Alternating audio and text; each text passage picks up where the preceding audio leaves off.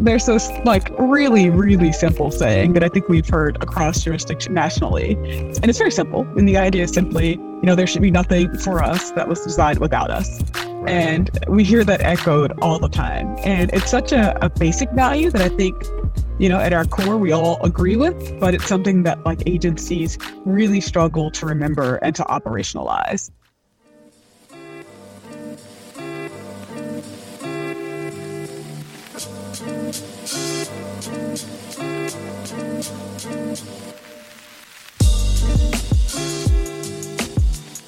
All right, grab your cup of coffee, your cup of tea, settle down for another episode of the Mosaic Foster Parents Cafe. Listen, we have a very important show and a very exciting show for you today.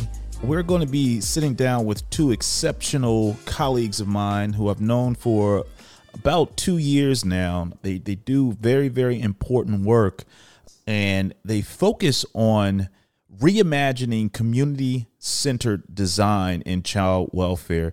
Now, there's a lot of talk all across the country about the need to really reimagine not only the child welfare system, but many of the human services systems.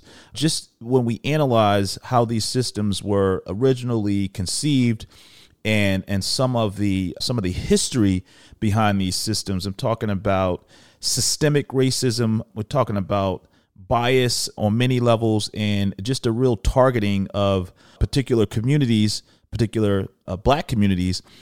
It really is a need to take a major look and really think about how we can reimagine these institutions.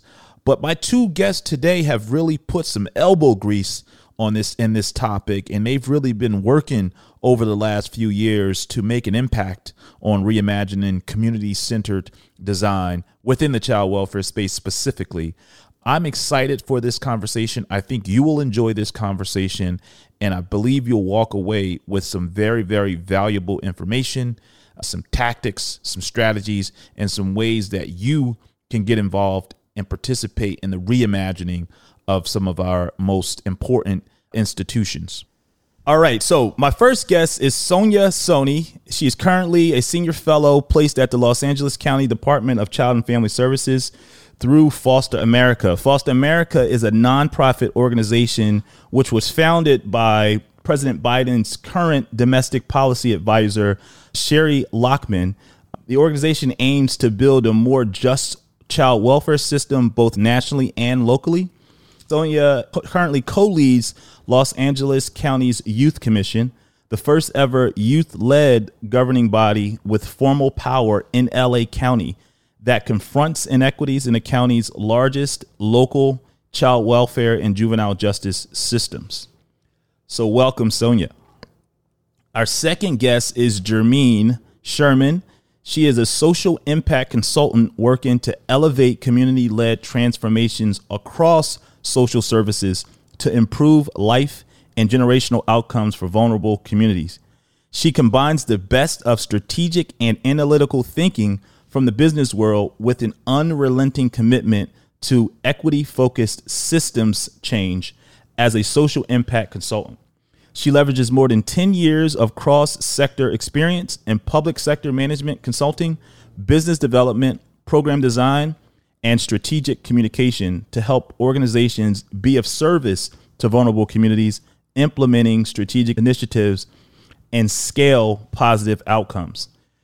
So both of my guests are very much rooted in this work, and the topic that we're discussing today is a topic that they're living every day, practicing in their own work, and also helping others adopt best practices. And so that's the reason why I invited you, ladies. Sonia, Jermaine, thank you so much for joining me for this discussion and for joining the podcast. Welcome to the show. Thanks for having us. Yes. Thank you so much, Takeem. It's such a joy to be here to talk about a topic that is so dear to our hearts around community and youth voice. Absolutely. Absolutely. You know, the truth is, I'll give my audience a little bit of background. I've been watching you ladies work for, the better part of 2 years at this point. And I've always been impressed by the passion, by the dedication, the focus, and the ideas. I mean, it's very obvious that both you, Sonia, and you, Jermaine, really care about children and families. You care about improving the system, and you're willing to discipline yourselves to the messages that you espouse to the community. And that's very important. And so I thought there was really no better two people to bring on the show and discuss this topic but you two. So thank you so much, for agreeing to do this.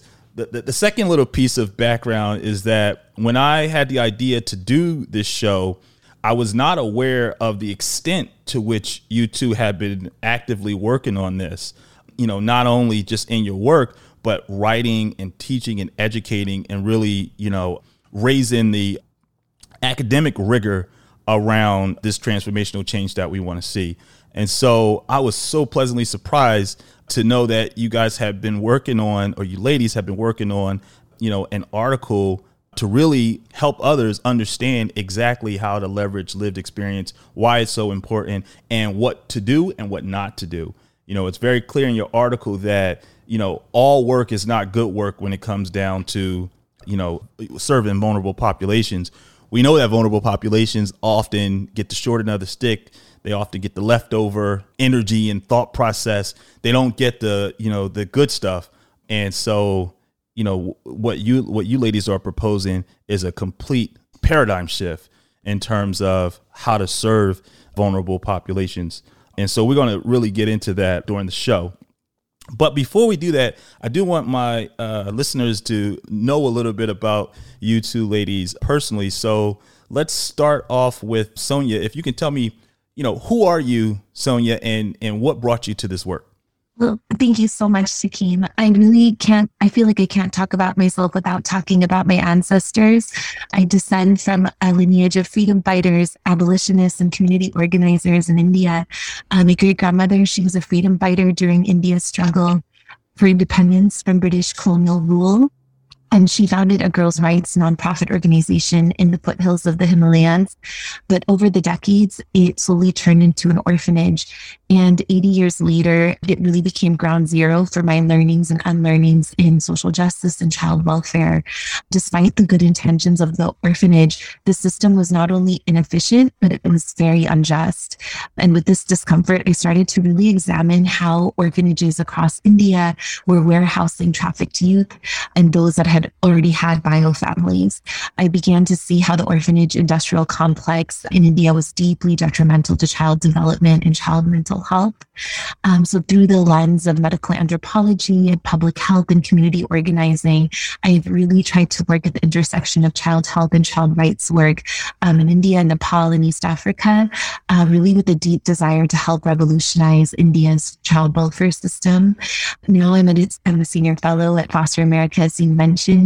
I was placed at the largest child welfare and juvenile justice system in the country in Los Angeles County. And really, I was placed there to practice reverse innovation, to really utilize the revolutionary community-driven methodologies that I witnessed happening in spots on Earth like India that usually are handed out aid, but are never the ones that Western child welfare systems go to for solutions. I now work at the Los Angeles County Youth Commission, as you mentioned, Takeem. It's the first and only youth-led governance body in our county. It's not an advisory board. It's an actual commission with formal power, as you mentioned, where youth commissioners who come from the child welfare and juvenile justice systems or who have experienced homelessness are really working alongside child welfare practitioners, the sheriff's department, our district attorney.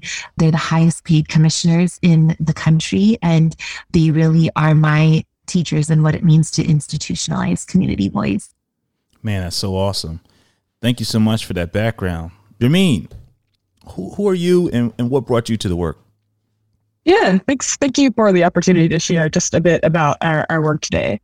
I like to say that the trajectory of my own life was really forever and positively impacted because I got connected to quality community-based programs. It was for the first time in that capacity that I got to see folks who looked like me, who came from my community, who were just doing amazing things in the world and really being of service. And so I began my sort of professional career at a really small nonprofit in Atlanta that partnered with the lowest performing schools and the most under-resourced public housing communities to bring debate education to inner city youth. And I know that like debate is typically perceived as this kind of like elitist activity that requires lots of money and is kind of inaccessible. But our idea was that if we could help youth develop advocacy, research, problem solving, and critical thinking skills to really find and nurture their voices, then we'd be empowering them to transform their own lives and their communities. Those programs were profoundly successful and were funded by the Department of Justice, but they worked because we co-designed those interventions with the communities that we serve. We co-designed them with the impacted audiences. And it was in that capacity that I frankly saw kids with really limited means achieve just some pretty remarkable things. And so there's this line that kind of rings true to me, and it's by Margaret Wheatley. She says that there's no power for change greater than a community discovering what it cares about. And so I've kind of built a career around really elevating and maximizing the positive implications of community-led transformations. The Foster Miracle Fellowship presented me specifically with an opportunity to leverage my background in like stakeholder management, sort of traditional business environments, and social innovation to really craft a compelling business case for why working with impacted communities, with people who've been adversely impacted by public systems and child welfare, is really the way that agencies should move going forward. And so post-fellowship, I started a social impact consultancy called Community Up, where I like to work with government agencies and nonprofits to really design, validate, and implement programs in partnership with folks who know what is happening on the ground to really be of service to Black and Brown populations. Awesome. So like I said, I mean, I think it's very obvious, listening to your backgrounds and what's motivated you, that, you know, we're talking to the right people today. So again, thank you. So with that said, you know, I mentioned the article that you two have written together, and it's not published yet, right? It actually is published. It came out earlier this week. Oh, man, I thought I was going to get the drop on that. Oh, man. You guys snuck it out right before me. It's all good. No, but it's news. It's new. You know, you guys just finished this and it's on this topic. And so I do want to get into some of that, you know, some of what you outlined in that article. I did read through the article in detail, and it's an excellent piece. I think that you raised some really important topics, and you know, I really do want to get into that. But let's ground our audience and what we're talking about. You know, I've mentioned lived experience experts. I talked about the importance of centering community in the design process of transformation. But what is lived experience? Jermaine, could you help us kind of define what lived experience is?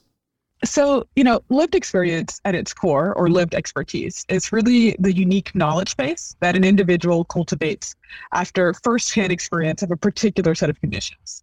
In the context of child welfare, people with lived experience are those individuals who have gone through or are currently experiencing foster care, temporary placements, court systems, really just being impacted by the child welfare system that often separates children from families and removes kids from their communities and homes of origin.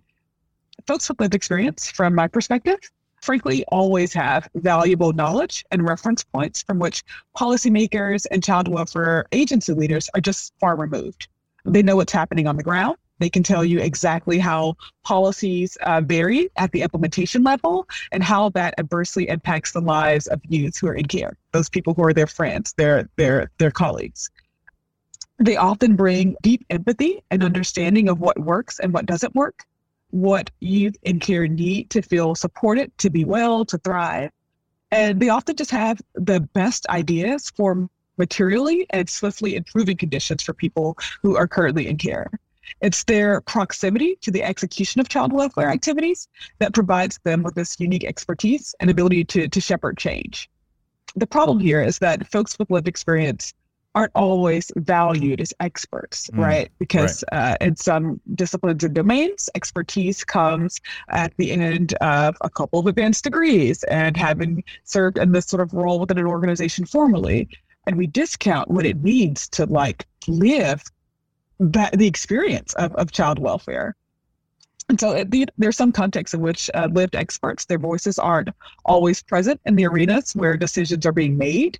And that's the case because agency leaders recognize that there's a real power in that voice, right? There's a real command there that could frankly threaten, perspectives of what success needs from an agency perspective. Absolutely. When you think about folks with lived experience, the system so often seems to be about processes, about a lot of processes, and expertise in the system seems to translate to how well do you know the processes that run the system, right? But we know that the processes that run the system are not necessarily human processes, right? They're processes for legality and processes for financial management and processes for, hierarchy, right? Making sure that the hierarchy is followed. But there really is a missed opportunity when you don't focus on the humans that are impacted by all these processes. And so who's representing those humans in the process, right? Yeah. We got all these, process workers, but what about the human part? And I think that's where the lived experience comes in, because those are the people that are actually receiving, the benefit or lack thereof of those processes. So why, Sonia, is lived experience critical to systems change? And how important do you think it is to have people who are impacted by the child welfare system play a central role in transforming it? Yes, Takeem, well, I couldn't agree more to what you both said. And so I wanted to just start with my hero and Congresswoman Ayanna Pressley. She always said that, those closest to the pain should be closest to the power. And that's really at the heart of what this question is. I really feel that youth and families with lived expertise understand the complexities and holes of a system far more than any outsider can ever know. Every revolutionary social movement historically has been community-led, that has been sustainable. And, nowadays movement building and social change is much more decentralized. It no longer rests on the one charismatic leader like it did decades ago. So for example, the Black Lives Matter movement, few can really name the cohort of leaders that really sparked the movement. And that's really where the direction of community organizing and movement building is going. Child welfare systems across the United States have really struggled to institutionalize community voice. And it's because, unlike other government agencies that serve as really an opt-in safety net and provide public goods, child welfare is vastly different. It's an involuntary, punitive system with state-sanctioned power that separates families that have historically fostered deep-seated tension between communities of color and child welfare agencies. So it's very difficult to center communities when there's already that tension there. So as a result, the concentration of power in child welfare is particularly centralized in government agencies. And as a result, community-based organizations, advocates, and parents and youth often serve on the periphery of that system rather equal partners in policy and programmatic design. So for example, I come from a background in public health. Public health is a voluntary system, as we've seen, especially during the pandemic, where community public health is an entire field that public health practitioners learn. Community health workers are an entire workforce that where community members are from the community. They're trained in public health and screening and preventative care, and they can lead in many countries. They lead majority of healthcare for marginalized patients in their local communities. Whereas here, that is in child welfare, that is just definitely vastly different in how we practice it. Wow. You really broke that down. That is powerful. Your juxtaposition between the voluntary and involuntary nature of child welfare versus other government agencies is super strong. But also, when you couple that with the historic kind of nature of the relationship, just the fact that it has always been contentious, that it has always been punitive, and it has always approached communities of color as criminals to a certain degree. And so, you do get to feel, I've shared with my audience before that I spent 8 years as a warder of the state. I was in foster care and aged out of foster care. And even being in foster care, I felt like I was being surveilled, and I felt like I was basically in an open air jail, right? That where I'm being monitored, and basically, folks are kind of at the ready, waiting for me to make a mistake. And, they got all the people in place to be able to snatch me up and, and do with me what they will. And I really did grapple with that tension, through the whole process. It's like, don't get locked up, because they're watching you, So yeah, I think that point is so critical. I guess, what I want to do now is I want to go into the article. I got a couple more questions that I want to ask, but in the article, you talked about redesigning how we respond to those experiencing adversity.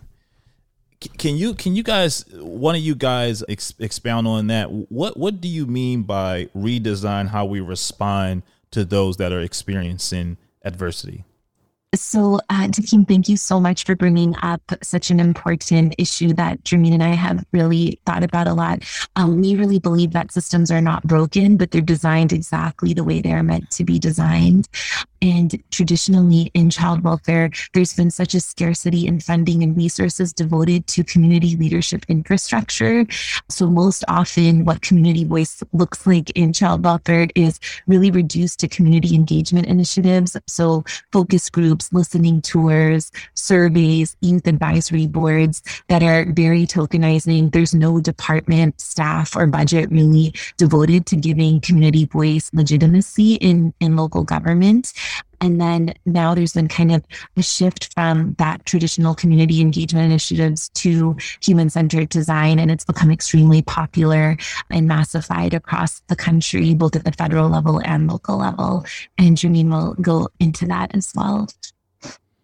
Yes, I think we put together sort of conceptually a design approach that sort of gets at the core of some of those limitations that Sonia acknowledged. But I think fundamentally the issue is that in this sort of massified shift to leaning into human-centered design as a problem-solving framework, child welfare agencies have picked up some rather troubling habits.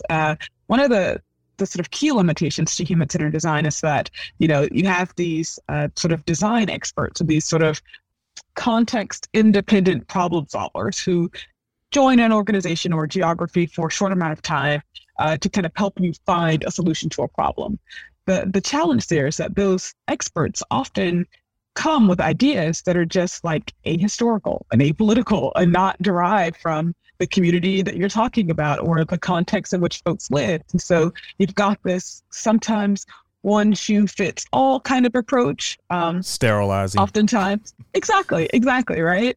Or the folks who need to be at the table aren't there in a meaningful way. And so a part of what we wanted to really think through with our readers was, what is a different approach? What is an approach that takes the most promising sort of tactics and toolkits from human-centered design, but really defers to a more equity-centered design framework that optimizes and elevates the voices of folks who are closest to the challenge. So there are a lot of approaches to redistributing power to those closest to and most impacted by a particular problem to really achieve meaningful systems change. Sonia, our dear colleague Jessica Mason, and I recently published an article in the Child Welfare League of America Journal on anti-racist design approaches for really centering the experiences of impacted communities to improve social services delivery and outcomes for recipients. In it, we recommend that change agents really think about how to engage those and elevate those with lived experience in the context of power sharing and even transferring. And we do that through this sort of continuum. On the far left, you have, frankly, what is the worst conditions possible. And that is where agency leaders and policymakers make life-altering decisions about services without ever consulting service recipients or those with the most intimate knowledge of the problem at hand. Sort of equally disappointing, the next engagement practice, sort of moving to the left of the continuum, are often tokenizing or extracting encounters where agency leaders, consultants, designers sort of parachute in, they selectively consult or get a few sort of high-profile lived experts to kind of rubber stamp their strategy for the sake of saying that there's sort of community buy-in and investment and this sort of shared vision of success between the agency and service recipients. So from there, toward the center of the continuum, you have co-design. And this is where lived experts and agency leaders mutually influence one another and devise a plan of action in an ongoing, truly collaborative manner. Now, this is where a lot of child welfare agencies aim to land. And it's a good place to be, but it doesn't actually elevate the authority of lived experts in a way that truly builds their capacity.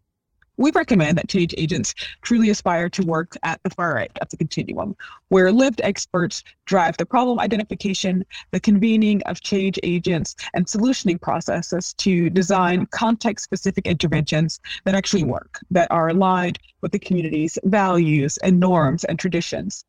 The goal here is to achieve authentic community ownership, where communities led by lived experts and people who've been impacted by systems have both the capacity, the access, the resources, and the authority to implement solutions without an agency's influence or permission. Absolutely. And you know what that reminds me of is, so we both have, business management background. And one of the business management books that I really appreciate is Good to Great. And it's a research book about, how to excel beyond expectations, kind of be the leader of the pack in the private sector. What are the core drivers of an organization that really separate the good companies from the great companies, the really high performing companies from the mediocre companies? And well, the first principle was about leadership. So, you have to have just dynamic leadership, that's thinking outside the box and acting just different, so you call it level 5 leadership. But the second most important was getting the right people on the bus before you decide where to go. And it seems like this ownership principle really aligns with making sure that the right folks are on the bus and they're going to tell you where the destination needs to be because they're the right people to decide where the bus goes. And I think it's the same with child welfare, that when we look around and we say, well, why do we keep the outcomes, are so dismal, and how come these programs and these initiatives that we put together just seem to fall flat on their face? I mean, some of these initiatives, they fall so flat that you're like, who put it together, right? But I think it's because we don't have the right people on the bus when we design, and they don't have that ownership. And the other thing that I thought about was that sustainability, right? Child welfare experiences very high turnover. And so if you're going to have a community solution or a solution that the community is going to take on and it's going to survive a cycle, then they've got to be running that. It's got to be rooted in their community. They got to own that, or else they're going to be subject to the whims of change, politics, government, whatever have you. Exactly. The power's not in their hands. There's this like really, really simple saying that I think we've heard across jurisdiction nationally from youth advocacy groups. And it's very simple. And the idea is simply, there should be nothing for us that was designed without us. Right. And we hear that echoed all the time. And it's such a basic value that I think, at our core, we all agree with, but it's something that like agencies really struggle to remember and to operationalize when it comes to truly designing interventions in service of youth that actually work. So I couldn't agree with that sentiment more. Absolutely. Well, thank you for indulging me and allowing me to go off script just a little bit. So it sounds like we understand, what lived experience is. So we understand some old ways of doing business. We understand, kind of the status quo, which is this kind of co-design, human-centered design. And you've outlined very, very eloquently a vision of where we can go. Can you share with us and the audience some models that are currently being used to center lived experience and to center community voice in the right way? Yes, Takeem. So as we mentioned, the child welfare sector really looked to the private sector for human-centered design as like a very quick fix solution. Whereas, in human-centered design, it was originally created for product development, like for an iPhone, for example. Whereas the public sector, we're really trying to create structural policy change and programmatic design. And the traditional human-centered design model just doesn't fit in that. And furthermore, there's very little knowledge of the outcomes that human-centered design does in the public sector. We don't have any data around the efficacy of it. So instead, we have really thought about, like, let's look to a range of evidence-based community participatory methodologies that have been used by communities, especially marginalized communities globally, for decades, and them being the true experts around this. So, for example, the city of Boston launched the Youth Lead the Change Participatory Budgeting Initiative. So in 2013, the city of Boston launched this initiative, which was the first youth-led participatory budgeting initiative in the U.S. Participatory budgeting is a democratic process that was founded by the Brazilian Workers' Party in Brazil to really launch radical participatory forms of governance in which community residents really have the power over how public resources are allocated at the local and national levels. It's been lauded as this revolutionary civics in action, where participatory budgeting really decentralizes power and holds governments and public institutions accountable. So now the Boston Mayor's Office works with 2,000 youth annually between the ages of 12 and 25, where they get to determine how to spend $1 million of the city's capital budget per fiscal year. And the youth identify and co-design projects through the Mayor's Youth Council, where they can, some of the projects that they've really led are making greener spaces and also really elevating the way that homeless shelters are run in Boston. Another methodology that we really have looked to in our work is the vast community organizing methods that have been used by kinship and caregiver communities across the country. So, for example, Community Coalition, or COCO, in South LA has the kinship and care movement, where they have a very specific way that they organize their communities. RISE in New York City, the Movement for Family Power. These are all incredible youth and family-led initiatives that really center community organizing in their practices for structural policy change. The community organizing framework that Jermaine and I really used in our work in South LA was founded by Marshall Gans. He helped craft the United Farm Workers movement alongside Cesar Chavez, and he also shaped Obama's community organizing strategy back in his first election cycle. Marshall Gans really grounds his practice in how to translate values into the motivation for action, really how to build intentional relationships and shared leadership as the foundation for purposeful collective action, and how to really strategize turning resources of one's constituency into the power needed to achieve very clear goals. And then lastly, how do you secure commitments by those in power? So he's been my Northern Star in so much of the work that we do. And then lastly, another really great example is community mapping. So as I mentioned earlier, I'm such a fan of reverse innovation, where we can learn so much from resource denied communities globally, rather than all the solutions coming from those in power, or especially those in the West.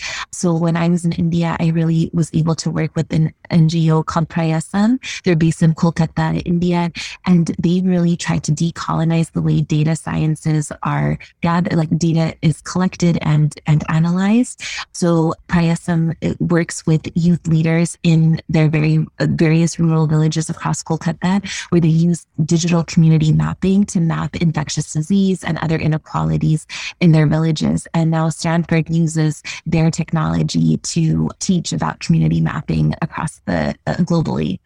What are some of the principles or guidelines that you recommend for how to honor and collaborate with lived experience experts? Yeah. So about 2 years ago, Sonia and I commissioned a project in South LA in partnership with Youth and Care called Photo Voice through our lens. And so at the core of the project, we gave about 11 middle school age youth who are currently in care digital cameras. And we encouraged them to go out into their communities and to document experiences of their lived environments to really just help us understand what their day-to-day looked like, what made them happy, what made them sad, what their walks home from school looked like. And it was through that sort of participatory research methodology that we were able to come up with some recommendations about how social services agencies could be of better service to youth, even using existing resources, right? By understanding their values, their fears, the things that sort of bring them joy. It was frankly through the execution of that research that we had to pivot a little bit to kind of be responsive to the global pandemic, that we were able to assess a few mistakes that we made and advance some principles that we think would help change agents in the future, sort of design interventions with just deep humility and a bit more success.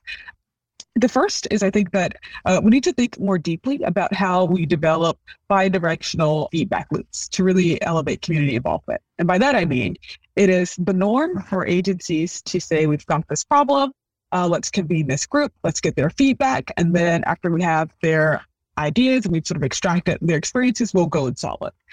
But there isn't a channel for communities to oftentimes start that kind of dialogue, right? Like when communities want to get together to form a committee or to solve a problem, there's so much red tape and there's no real sort of front door, right? That typically looks like you make a ton of calls that go unanswered. Hopefully you can get connected to local government that can get you a meeting. It's just a difficult process. So really thinking about how do we establish bi-directional channels of communication so that communities and governments could work together with more ease, and to also be transparent about how they're working together and sort of what their goals are. I think the second sort of principle that we'd recommend is just an intentional shift from a human-centered to a situation-centered design context, right? And we sort of talked about some of the limitations of what human-centered design has meant in the practice of child welfare, but really a deep understanding of like, it is really important that agencies don't fall prey to ahistorical or political approaches, and that they truly invest time into understanding a particular geography, a region, to understanding how a community lives and what they value. And it is only at that point that you have that understanding that you can start to kind of design problems that actually work. And in doing that, it's really important that agencies acknowledge that lived experts are frankly just in the best position to provide that education to agencies, and that provision of that education is not something that you should get for free, right? Like that you should compensate lived experts for their expertise and for their ability to provide such a valued sort of consultation at that stage. I got a question for you on that one, and that's a powerful recommendation. But you say avoid apolitical and ahistorical approaches. What would you say to a 501c3 organization that says, hey, we have ethical constraints that doesn't allow us to be political or to advocate for a political position? Is there a way to not take this kind of vanilla apolitical approach and also stay within the bounds of the restrictions that nonprofit organizations have in at least in this country? Absolutely. So I'll share just a bit of a context from our design of Vote of Voice and why we chose to do it in South LA, which is a particular majority minority working class community that it's important to know that that is the community where the Rodney King riots happened, and there's decades and decades of mistrust between community and government agencies because of things that have happened, right? And so the ability for Sonia and I to walk in, no matter how cool and brown we are, right? And no matter whatever capital we have as individuals, that we represent those agencies. And there's an inherent limitation in our ability to build trustful relationships, knowing that is how our agencies have interacted with those communities in the past. To not acknowledge that is to set yourself up to failure, right? And so just thinking about what is this, in order to do that, well, you've got to first acknowledge, I understand that this community's experience of government agents in the past has been this. And these are places that these are wrongs that we need to make right? It's the humility that you can bring as a partner and being a change agent. It just simply acknowledges the unique experience and trauma of communities that has to be addressed. And that's not always from a deficit perspective, right? There's a real opportunity to lean into the assets there. South LA is an incredibly rich community in some ways, not from a resource perspective, but the innovation, the way that communities support one another, the strength of faith-based communities there as a convener and as a place where folks can go to get just the support that they need is truly amazing, right? And so you only know that once you spend time in a community and you get to walk alongside the experts in that community to really think about your role, and your role as not a person who solves a problem, but as the person who empowers those community leaders, the people who have been there and doing the work for years to solve those problems in sustainable ways. And for me, that has been that looks like advocacy and sort of resource cultivation. Nice. I see a few more on this list though. I see, talk to me about this shift in power to the impacted communities. Can you get into that a little bit? Yeah, we've talked about this a little bit, but I think we've got to think about this in more formal ways. I think if I had to kind of say a third principle, it would be just a practice and a real commitment to shifting power to impacted communities. And by that, I mean positioning lived experts to be decision makers in ways that matter, right? So thinking about the Youth Commission work that Sonia's doing, where they have the ability to request data from department heads and to call a meeting and to hold them accountable in ways that really matter and impact the lives of folks in care. So whether that is, holding space on sort of elected roles or advisory boards, but just making sure that unique voice and perspective of folks who have lived experts are represented at every level of decision making in a way that is truly meaningful. And the last piece we've sort of touched on a little bit, and that was just the practice of prioritizing both healing centered and trauma informed design approaches. Yeah, that healing centered is so critical. That is so critical, right? Because that's where you get to repair, the damage done, right? And then open up the possibility of imagining something new and different and just like, not nursing yourself, but really thriving, right? You got to go through that healing process in order to get to the other side where you're thriving, where the possibility of thriving is there. Because otherwise you're just wounded, right? Like if you don't do that, I really feel like this one is super, super important. Yeah.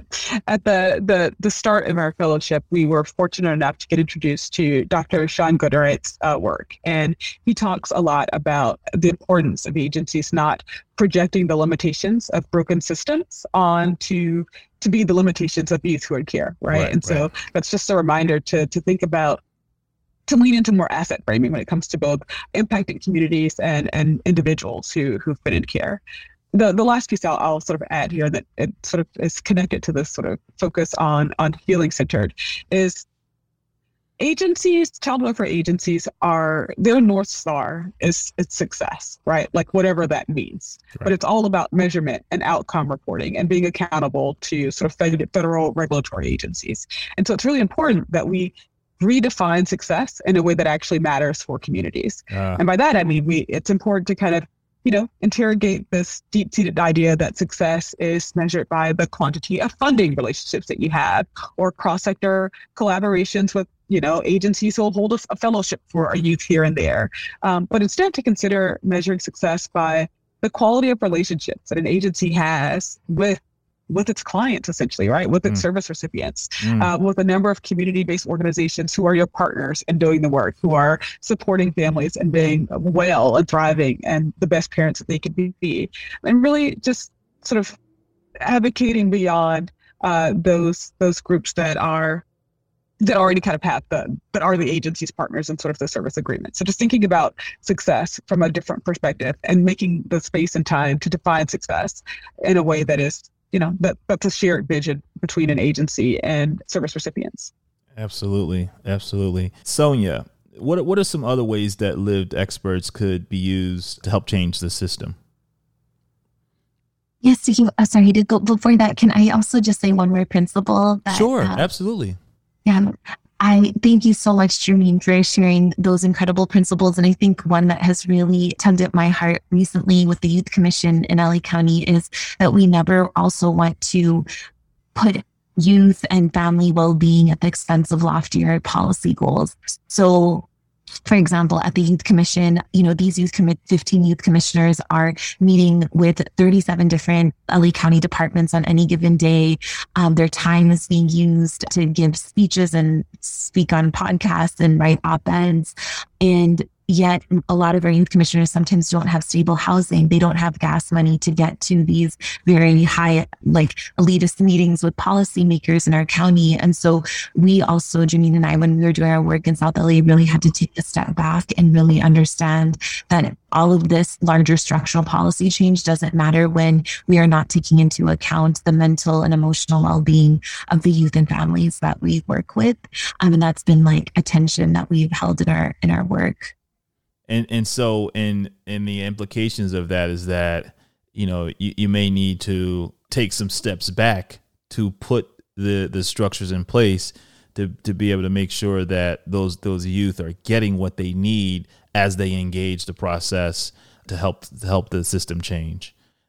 Exactly. And that their voice and expertise are not being extracted and exploited at their expense, and that there's always mechanisms in place to also help them with their long-term healing and thriving as professionals, future professionals, as leaders in the system. Right. So at the Youth Commission, we have a very robust mentorship program and professional development program in place to really ensure that they also thrive long beyond their term limit as a youth commissioner in the county.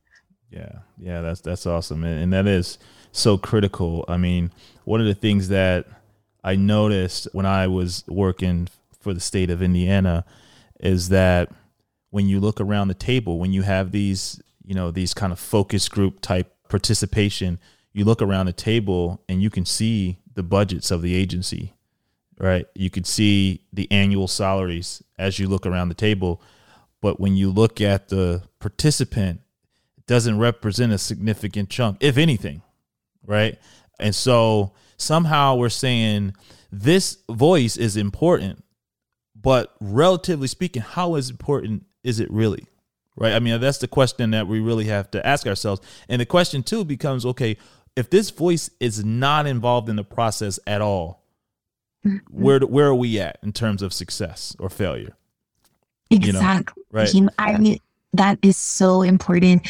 So when we talked about human-centered design earlier, we have found that human-centered design firms get paid hundreds of thousands of dollars to do these one-off contracts with public service agencies.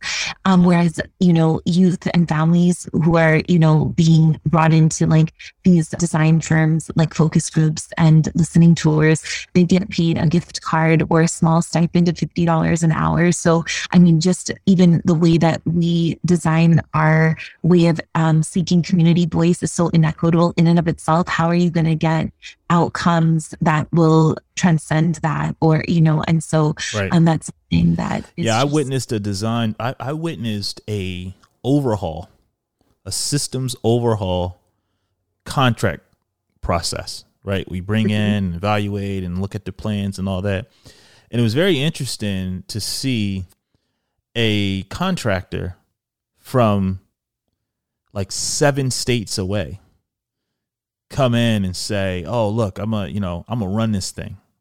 I'm gonna bring all the people together. I got my PowerPoints. I know how this thing goes. I know how this is supposed to, roll out. I know the language."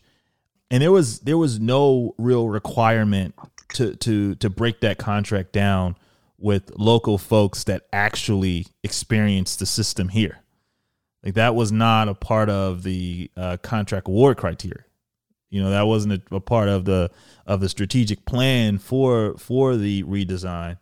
And so, I really do hear what you're saying. And I think that if we get the future state that you, Sonia, and Jermaine are suggesting, then that type of process would change. When we say we're doing a systems overhaul and the internal systems of a child welfare agency are going to be completely redesigned, that must be a process that requires the voice and participation of lived experience experts on staff, compensated appropriately, and listen to and driving that process to say, here's where we need change, here's where we need adjustment. And not saying that they're going to be the final authority, right? That they're going to have the final say, but they should certainly be an equal authority and an equal voice in that process. So, that's all I really had in terms of questions. I think we covered a lot of ground. I thank you, ladies, for not only your enthusiasm, but you came with concrete examples that others can research and follow. And I'm going to make many of those examples available on the website when I share this episode. But this was a rich discussion, and I'm overjoyed for what you're doing and what you brought to the podcast today. So thank you for this discussion. Thank you. Thank you for creating such a curated and important platform for folks to get resources and to be in community, because this is truly important work, and allyship makes it fun and doable. Absolutely. And we will have information for how to get in contact with Sonia and Jermaine if you need to. Do we want to give your website, Jermaine, one more time? Sure, yeah. It's just communityoutdesign.com. Awesome. Do you have a website, Sonia, that you want to share? No? Okay. We'll have the contact information and all the resources that we covered in this episode. Thank you for listening. Thank you for continuing to support the Mosaic Foster Parents Cafe podcast. You know, this is just one small act that we're trying to do to help push the system in the right direction. And we couldn't do it without your support. So thank you so much.